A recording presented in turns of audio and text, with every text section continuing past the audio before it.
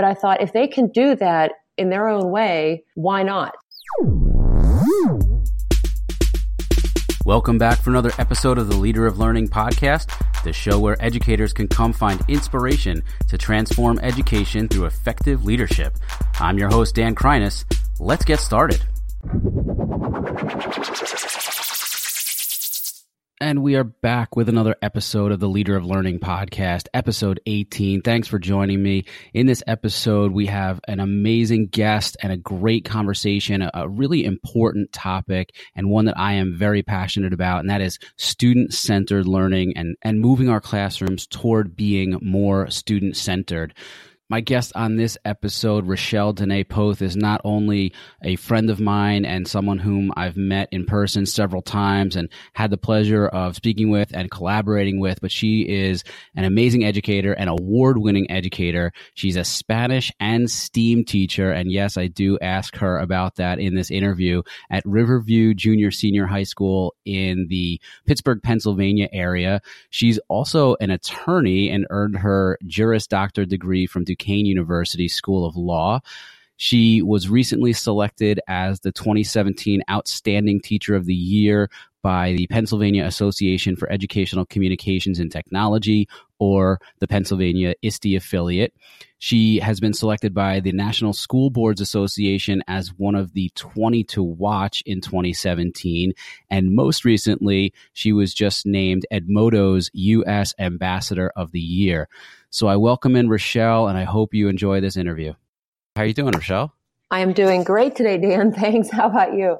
Awesome. Well, thanks so much for joining me. I am doing well. And just to get started here, for the listeners' sake, if you could introduce yourself, who you are, where you are, and what you do in the education world. All right. So I am a foreign language teacher. I have been teaching at my school, Riverview, which is pretty close to Pittsburgh, for the last 21 years. And in that time, I taught at first French and Spanish, but the last 5 or 6 years I've been teaching mostly Spanish, and the past 3 years I've been teaching a course to 7th and 8th graders. It's focused on STEAM. The first 2 years I taught them hummingbird robots, and then the last year and a half I've been teaching pretty much anything that's emerging technology. So it's a lot of fun to create with a lot of the things that are emerging, especially with AR and VR, and teaching students how to code and game-based learning. So it's a lot of fun. Keeps me very busy, but it's a lot of fun to learn with them too in the process.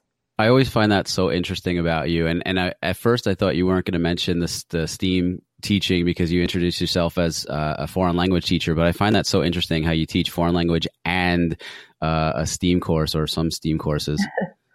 Yeah, I'm really lucky because I am an early 80s child. And so when the computers started to appear in the classrooms in the early 80s, I was drawn in immediately. And ever since then, I've just been amazed with the possibilities of technology. And when our school started to make some renovations in our library to make it more of a STEAM makerspace, and they integrated the arts into it, I was asked to teach this course in STEAM. So that's kind of how I got my start with it. But your reaction is very similar to what most people say when they find out that I do teach both. They're like, how did that happen?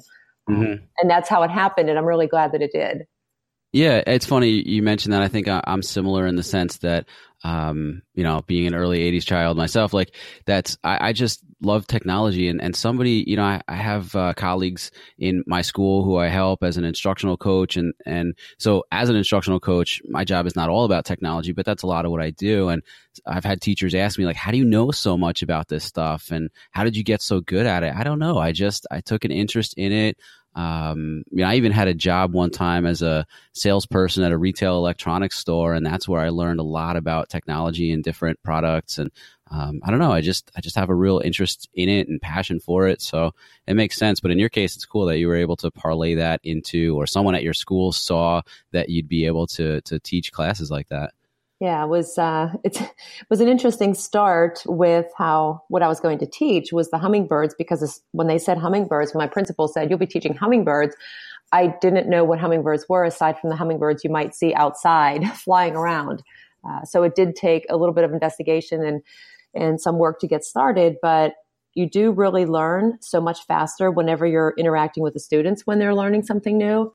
Yeah. So, switching gears for a second away from maybe all of that techie stuff, I wanted to ask you a question, and I'm going to give a quick shout out to another podcast buddy of mine, Brad Schreffler, who runs the Planning Period podcast, because he asks the same questions to every guest, and I'm going to kind of steal one of his questions because I think it's perfect for you. You're an interesting educator, obviously, in the sense that you teach those very different subject areas. I also know about you, not to make you embarrassed or anything, but I also know about you that you're an award-winning educator. And so I guess I wanted to ask you, what do you do that you wish all teachers did?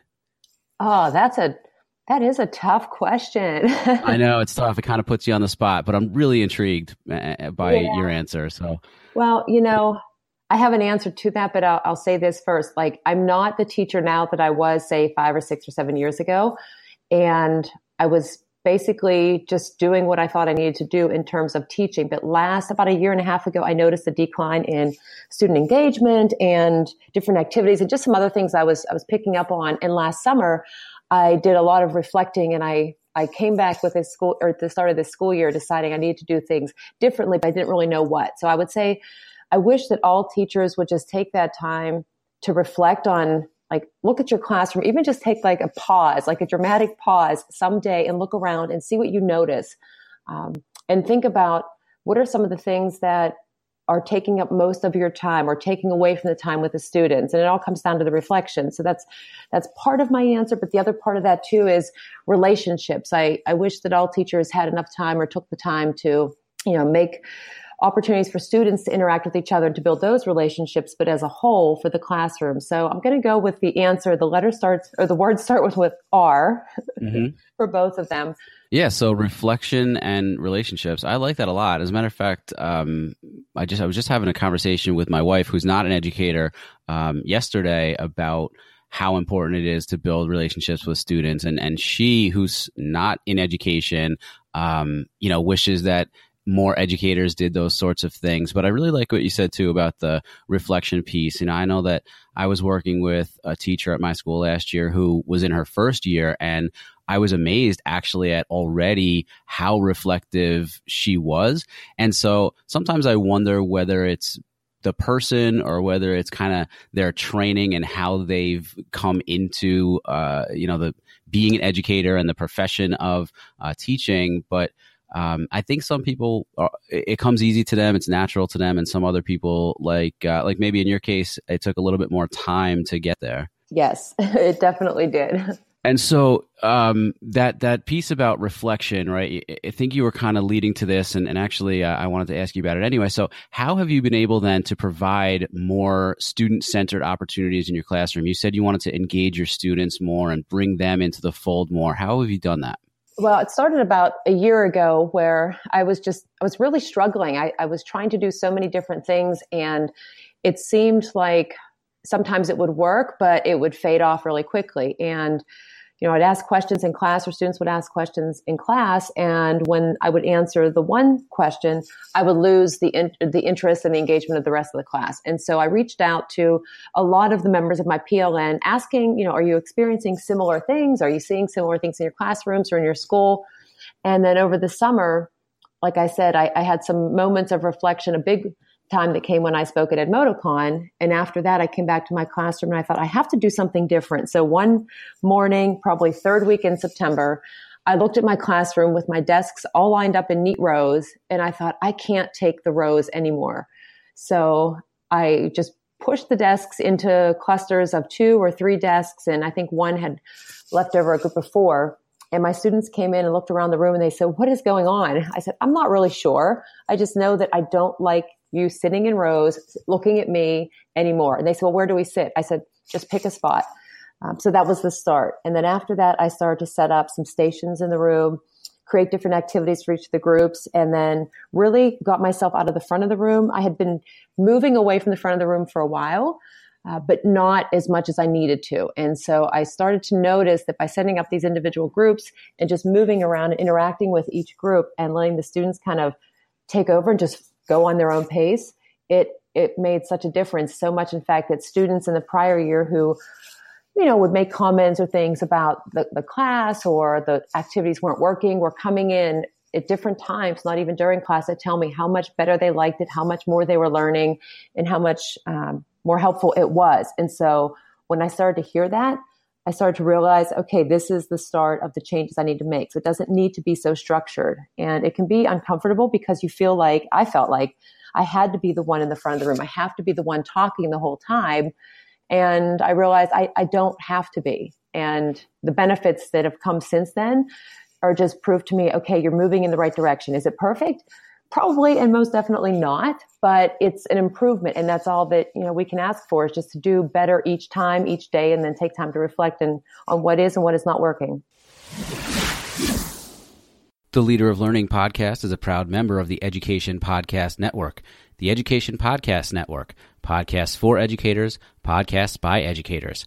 For more great podcasts, visit edupodcastnetwork.com.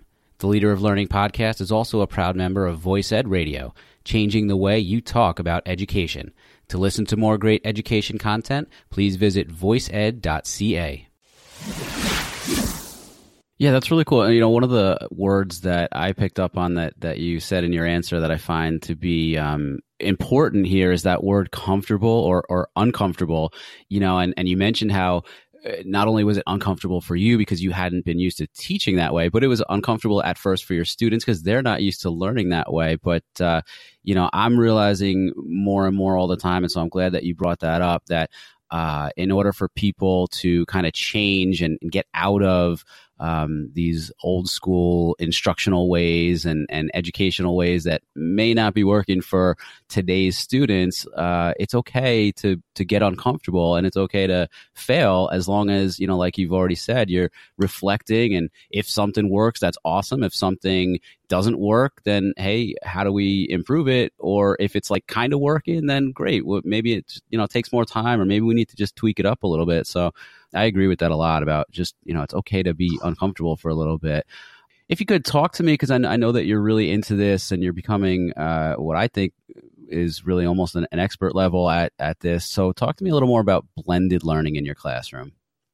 I wouldn't know if I would call myself an expert on this. Oh, come on. Don't be modest. It's actually quite funny because I think the first time I went to ISTE, which was 2015 when it was in Philly, I did a poster session and somebody came over and I was explaining some of the things I do in my classroom, and the woman said, "Oh, you're app smashing." I said, "I'm what?" And she said it again. I said, I don't know what that means. And she said, "Well, this is what you're doing." I went, "Oh, I didn't realize that." And it's the same thing with blended learning. When I was doing some different activities in my classroom, I wasn't trying to, okay, today I'm going to do some blended learning and go with it. I just started to do some activities and arrange things in a different way that I guess ended up being called blended learning, or they were blending. I was implementing a blended learning method. But for me, when I first started, I wasn't doing it right. I was trying more so to do like a flipped classroom and assigning a video, having the students watch it at home, come back the next day in class and talk about it. And that was the way that we got started. But what I quickly found out, and what most people probably would figure out really quickly too, is that there was no accountability for if the students actually had watched the video, because they could ask friends or get enough of a summary, depending on what the video was, to get by in a classroom discussion. So when I looked a little bit more into it, I found some different tools that you could use to put in that element of accountability. Things like Edpuzzle or PlayPosit, where you can assign the video and put some questions or different open-ended responses in and stop it so that the students cannot forward the video, that you can use those for the accountability. So using tools like that, also even some of the game-based learning tools where you can have students do some of the activities outside of the classroom and then come back and use that time in class where you can really work with them either one-on-one or in small groups. I just found that it started to work so much better, because not only did I have more time to work with the students, they had more time to interact with each other, and they weren't just sitting and listening and passively learning. They were able to collaborate more together. And a friend of mine, Aaron Sams, had spoken, it was a couple of years ago now, and he just talked about when he would do some flipped learning that sometimes teachers will tend to assign more challenging activities for students to do outside of the class. I'm sorry, let me take that back. He will assign more practice outside of the classroom and then do the more difficult activities within the classroom, because then the teacher is there to kind of facilitate, or the peers can help facilitate too. But there are so many different ways you can go about blending your classroom with, if you do assign something like an interactive video lesson, if you set up stations in your classroom, which is what I've been doing some of this year.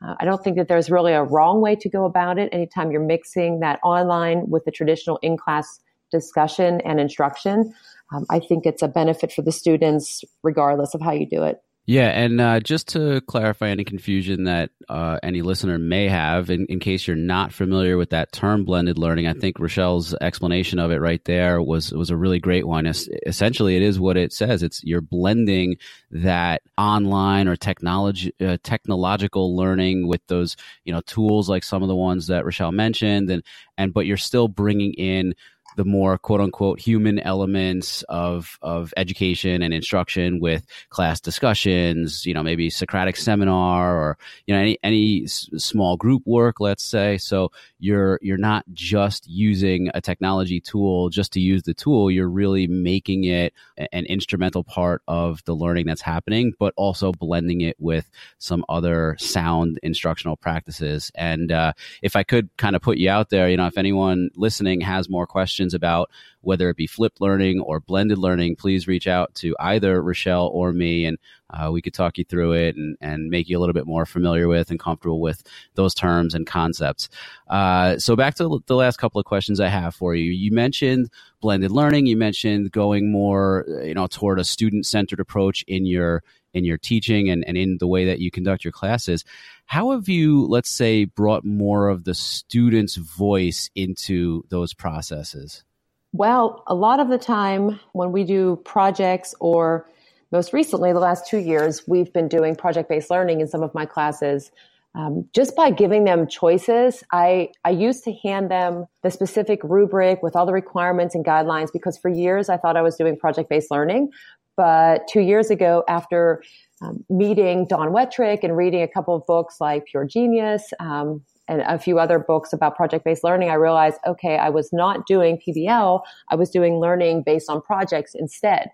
And also I read the book Launch by AJ Giuliani and John Spencer, and I read a quote in there and it hit me, and it said, if you assign a project and get back 30 of the same thing, it's not a project, it's a recipe.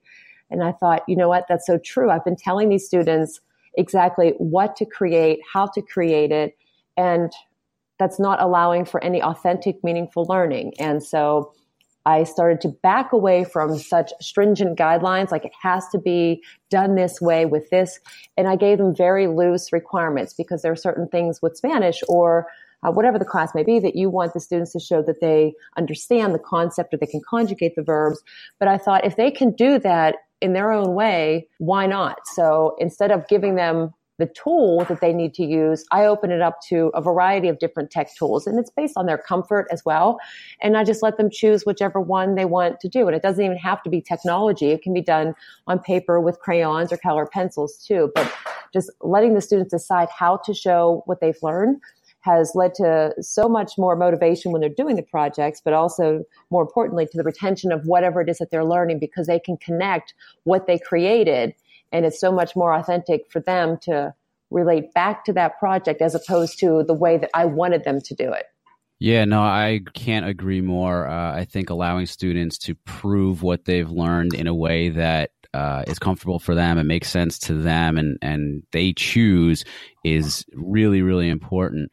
And so finally, what you already mentioned that, kind of moving to this more student-centered approach has allowed the students in your class to, bring in more of their voice and be a little bit more engaged. Are there any other, let's say, results that you've found from making your classroom more student-centered? Has it improved the students' grades? Has it, allowed them to be more enriched? Like what would you say?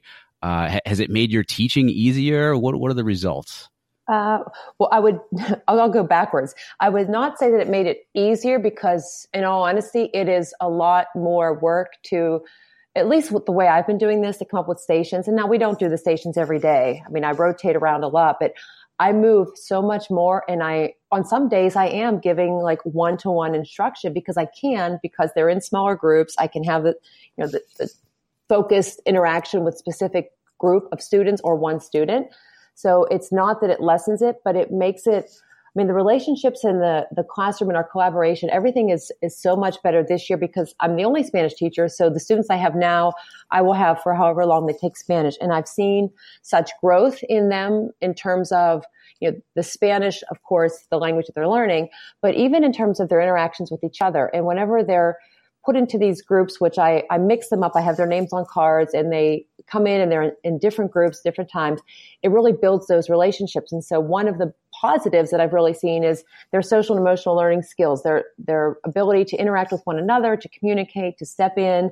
If a student has a question before, I'd be going across the room to answer, but now I see them stepping in to help, each other. And so there's so much more involved in whenever you set it up this way that you give the students control. And it's fun to see their interactions with each other, with one another, but it's also great to have the time to move around the classroom, but it's just in their engagement as well. That's another thing. So the biggest concerns I had about a year ago have been resolving along the way. And I certainly have room to grow on this and some things to change, but keep moving forward. Yeah, I think that's great. I think what I heard you say was it hasn't necessarily made the instruction or the planning easy, but it's improved that personalized learning and the differentiation that you're able to provide, even sometimes one-to-one with students, which I think is amazing, and that it's really helped in terms of the relationship building, not only between the teacher and the students, but the students themselves, and even bringing in elements of social emotional learning. I think that's awesome. I think that sometimes when we talk about student centeredness or even blended learning, you don't necessarily realize how some of those byproducts can be as a result of making those, I say fairly simple. They're probably not that easy, but those little changes to the way that you conduct the instruction in your classroom.